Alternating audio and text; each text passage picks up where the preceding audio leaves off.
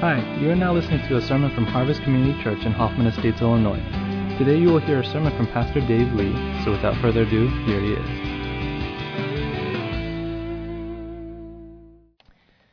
Well, believe it or not, with all the excitement, we're drawing to the close of the formal service time.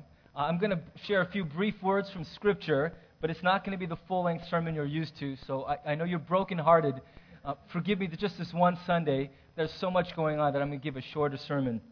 But after that's over, I don't want you to think of the food back there as snacks on steroids and it's an optional kind of thing. But I want you to understand that Thanksgiving meal that the teams have worked so hard to prepare and the community groups have brought a lot of food, we want you to think of that as part of the whole worship experience today. And you've got a wonderful meal presented for you, but also on top of the food, this is a chance for our church to just share life together. And so I want to encourage each of you to stay behind and stick it out to the whole meal, and let's eat together. And when it's all done, if you can stick behind and help the teams do a little of the cleanup, we'd be very grateful. Okay, so let's remember that the meal is a part of the whole Sunday experience at Harvest this morning. I want to ask you if you would, just to direct your attention to the screen, and we're going to look into the Word of God just briefly today. And the theme is about Thanksgiving. And a lot of people would say that it is somewhat inappropriate to be acknowledging people when at Thanksgiving we should be acknowledging God. And I understand the spirit of that, I really do. I think the first and most important person that we acknowledge at Thanksgiving is the one from whom every good thing comes. And so without any doubt, God is the one in focus this morning for us as a church. We are so grateful to God. But if you reflect about it a little bit, what you'll realize is that so much of the time, in fact, I would say the vast majority of the time that we're thanking God, we're doing it because of a response to something another person has done in our lives. In other words, rarely do I pray for a meal and then food drops out of the sky like it did for the Israelites, and there's a turkey plop right on my table. I go, oh, thank you, God. No thank you to any other person, just thank you, God. Of course, almost every time I'm giving thanks, it's because God has used somebody else in my life to be His hands and His feet and His voice. There are so many examples of this through Scripture. I don't think I need to comment on all of them, but I want to just show you some of the key examples. In Romans 1:8, I thank my God through Jesus Christ for all of you, because your faith is proclaimed for all of you. Philippians 1:3-5, every time I think of you, I give thanks to my God. I always pray for you, and I make my requests with a heart full of joy, because you have been my partners in spreading the good news about Christ from the time you first heard it until now. Colossians 1:3-4, we always thank God, the Father of our Lord Jesus Christ. When? When we pray for you, because we have heard of your faith in Christ Jesus and of the love you have for all the saints. 1 Thessalonians 1:2-3, we always thank God for all of you and pray for you constantly. As we talk to our God and Father about you, we think of your faithful work, your loving deeds, and your continual anticipation of the return of our Lord Jesus Christ. And let me just give you one more. Therefore, brothers, in all our distress and persecution, we were encouraged about you because of your faith, for now we really live since you are standing firm in the Lord. How can we thank God enough for you in return for all the joy we have in the presence of our God because of you? So have I made my point? I mean, there are so many examples in Scripture where a person is thanking God, but they're doing it because they see the lives of other people and how God has used them. And that's why we acknowledge one another as well as our God, because that's the way the kingdom of God moves forward. And that is so often how God displays Himself in this world, is through the faithful obedience of one another. Very rarely do miracles happen where things we need just materialize out of thin air. And so I hope you understand that quite often when we're thanking God, we're thanking one another. And when we're thanking one another, we also always should remember to thank God. Because quite often that person wouldn't have done in your life what they did if God had not first met them and changed the way that they think and feel and act. And it's all intertwined. And so as we think about gratitude this Thanksgiving, I hope that God will bring to your mind first Himself, but then the countless people throughout the year who have played a part in making your life better, in reminding you that there is good as well as bad on the earth. And as we reflect on that principle, I think another truth has to be acknowledged, and that is that our obedience to God matters for precisely this reason.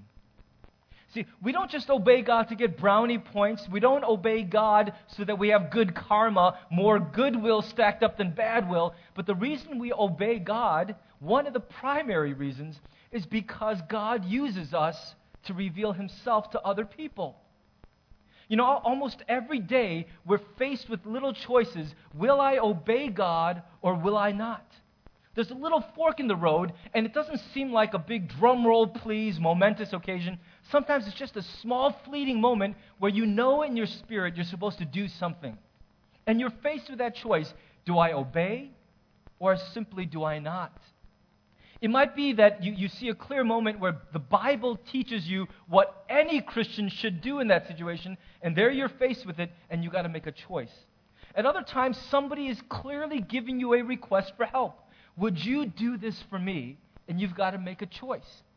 Still other times, like we talked about in previous weeks, there is this quiet, irrepressible prompting in your heart. You know what I mean? That little voice inside that says, you need to do this thing for this other person. You need to do it, and you know in your spirit you should. And again, you're faced with a choice.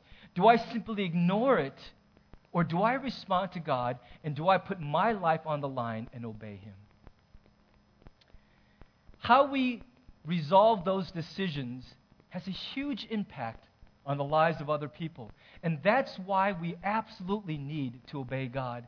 Because our act of obedience may very well be God's way of answering somebody else's prayer. I told you once before about a time that I got stranded, ran out of gas because my friend lent me his car without letting me know that it was on empty. And so at 2 in the morning, I found myself hitchhiking on 294. And I just remember thinking, please, won't somebody stop for me? I've driven past I don't know how many hitchhikers, but I'm thinking now it's my turn, and nobody is stopping, and I was so offended. I was so upset at all the callous people just driving by, and one dude stopped, and man, was I thankful. He went out of his way to help me. And I just thought how important it is when we decide in favor of being available to God. You know, there's one last aspect I want to bring up, and believe it or not, we're almost done. There's got to be some kind of record.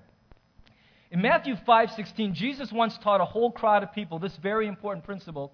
Let your light shine before men in such a way that they may see your good works and glorify your Father who is in heaven.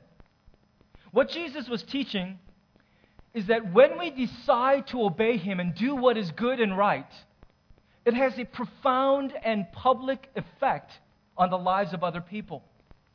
What He's really saying is when you obey me and do what is good in the lives of other people, it is basically the same effect as when there is tremendous darkness and someone turns on a light. This imagery in the New Testament is very powerful about the contrast and the battle between what is dark and what is light. And what Jesus is teaching is every decision, big and small, that aligns our lives with God's will and chooses the path of obedience, every little decision we make in that way sheds more light in a world where darkness keeps trying to encroach. I will never forget when I was, in the summer of 1985, I just graduated from high school. I was looking forward to university. My brother decided to go to Kenya with an outfit called Teen Missions International. Initials are TMI. Before that stood for too much information. And I remember going down to the TMI base camp in Florida, Merritt Island, Florida, after a 24-hour drive, and we arrived just in time for their commissioning service at sunset. They did it in this gigantic circus tent kind of apparatus, and what they did was, out there, the starlight is pretty bright, but in the covered tent, it was just dark as night. And what they did at the very end of the service, they had a candlelight service, and they shut down all the lights, and I have never been in such inky darkness before. I mean, I was holding up my hand right in front of me, and I couldn't see it or even sense it. It was just so dark. And then somewhere in this vast tent, filled with hundreds and hundreds of teenagers, someone lit a match. And it was amazing the effect of that one match in all that inky darkness, such a vast space, but everyone in that space at the same moment saw that one tiny match. And then that person lit their candle, and that teenager passed the flame to the next one and next one. And when it was done, several hundred teenagers had a lit candle, and the place was glowing with the most beautiful light you can imagine. And that was symbolic of what we do when we share God's light in the gospel message, but it's also symbolic of what happens every single time we choose to obey God and make our lives available to Him. It lights the darkness. And let me tell you as a pastor that I have seen a lot of darkness encroach in people's lives. It's pressing down all the time, wanting to make you depressed and bitter and filled with pain. It wants to define your life and shut out every other thing that is good and manifests God. And as the darkness encroaches, people find it harder and harder to see God. But that single act of kindness or generosity or righteousness shines a candle in that dark. And it allows people to see God more clearly, so that the end result is that they will bring glory to Him as they come to know Him and acknowledge Him in their lives. This is what Jesus taught, that our obedience matters every day, because that's one of the ways that God lights this dark world and reveals Himself to people. And I know that some of you sitting here this morning could really use a little bit of light in your darkness. And if you came here this morning with bad news weighing down your heart, or just with a bad life, a life where you struggle to find anything to be grateful for, I want to just remind you that God is still reaching after you. And if you look for Him with all your heart, the Bible promises, especially in the dark valleys, you will find Him. And if you look for Him and you find Him, He will begin to light that dark again. Do not despair. Do not give in and take the easy way out. God is fighting for your heart, and I know there's a lot of dark, but He will win the day. Just don't abandon ship. And if you need the church ever in your life, it is when you want to bail because things are too heavy. On a day like this, lean on your church.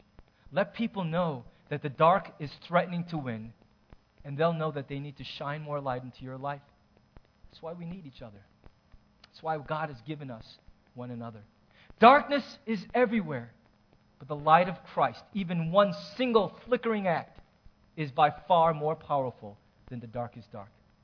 Don't ever, ever forget that. I want to invite you to bow with me, and let's pray together. As we're waiting for the praise team to come back up, I want to just invite you to bow your heads. Let's respond together.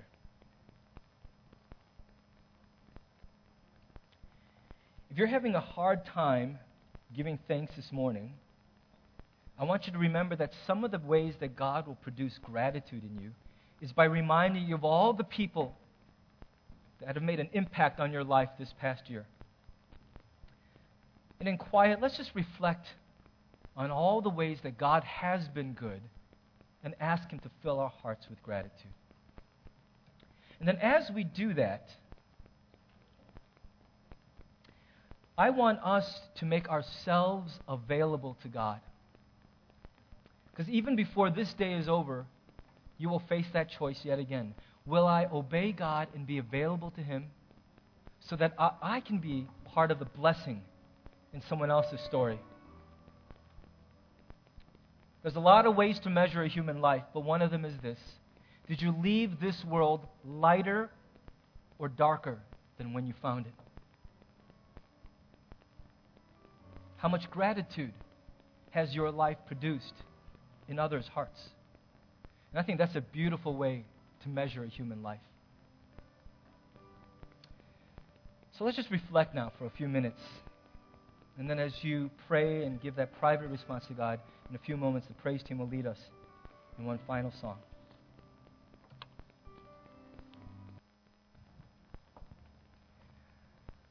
For some of you, the very next decision you may need to make about obeying God will be to simply go up to one of those stations and see how God might want to use you to continue what He is doing through this church.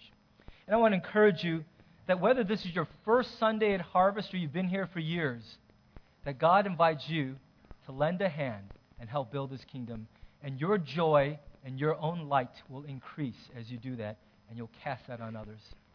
And so make the most of this next 15 minutes, and afterwards, someone will call you back to your seats, and we'll give you instructions for how to get to the food, which is what many of you have been waiting for, some amazing, high-quality food. We don't give spam up in here.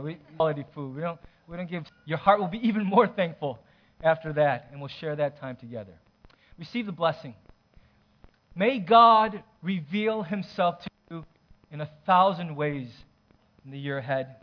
And may He bring to your remembrance all the times in the year past that He has been there right alongside of you.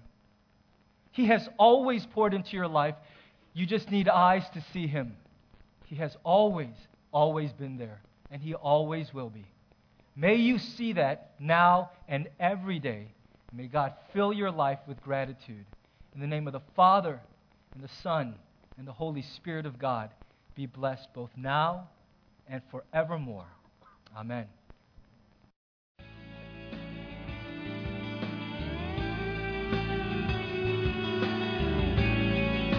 Thanks for listening to the sermon from Harvest Community Church.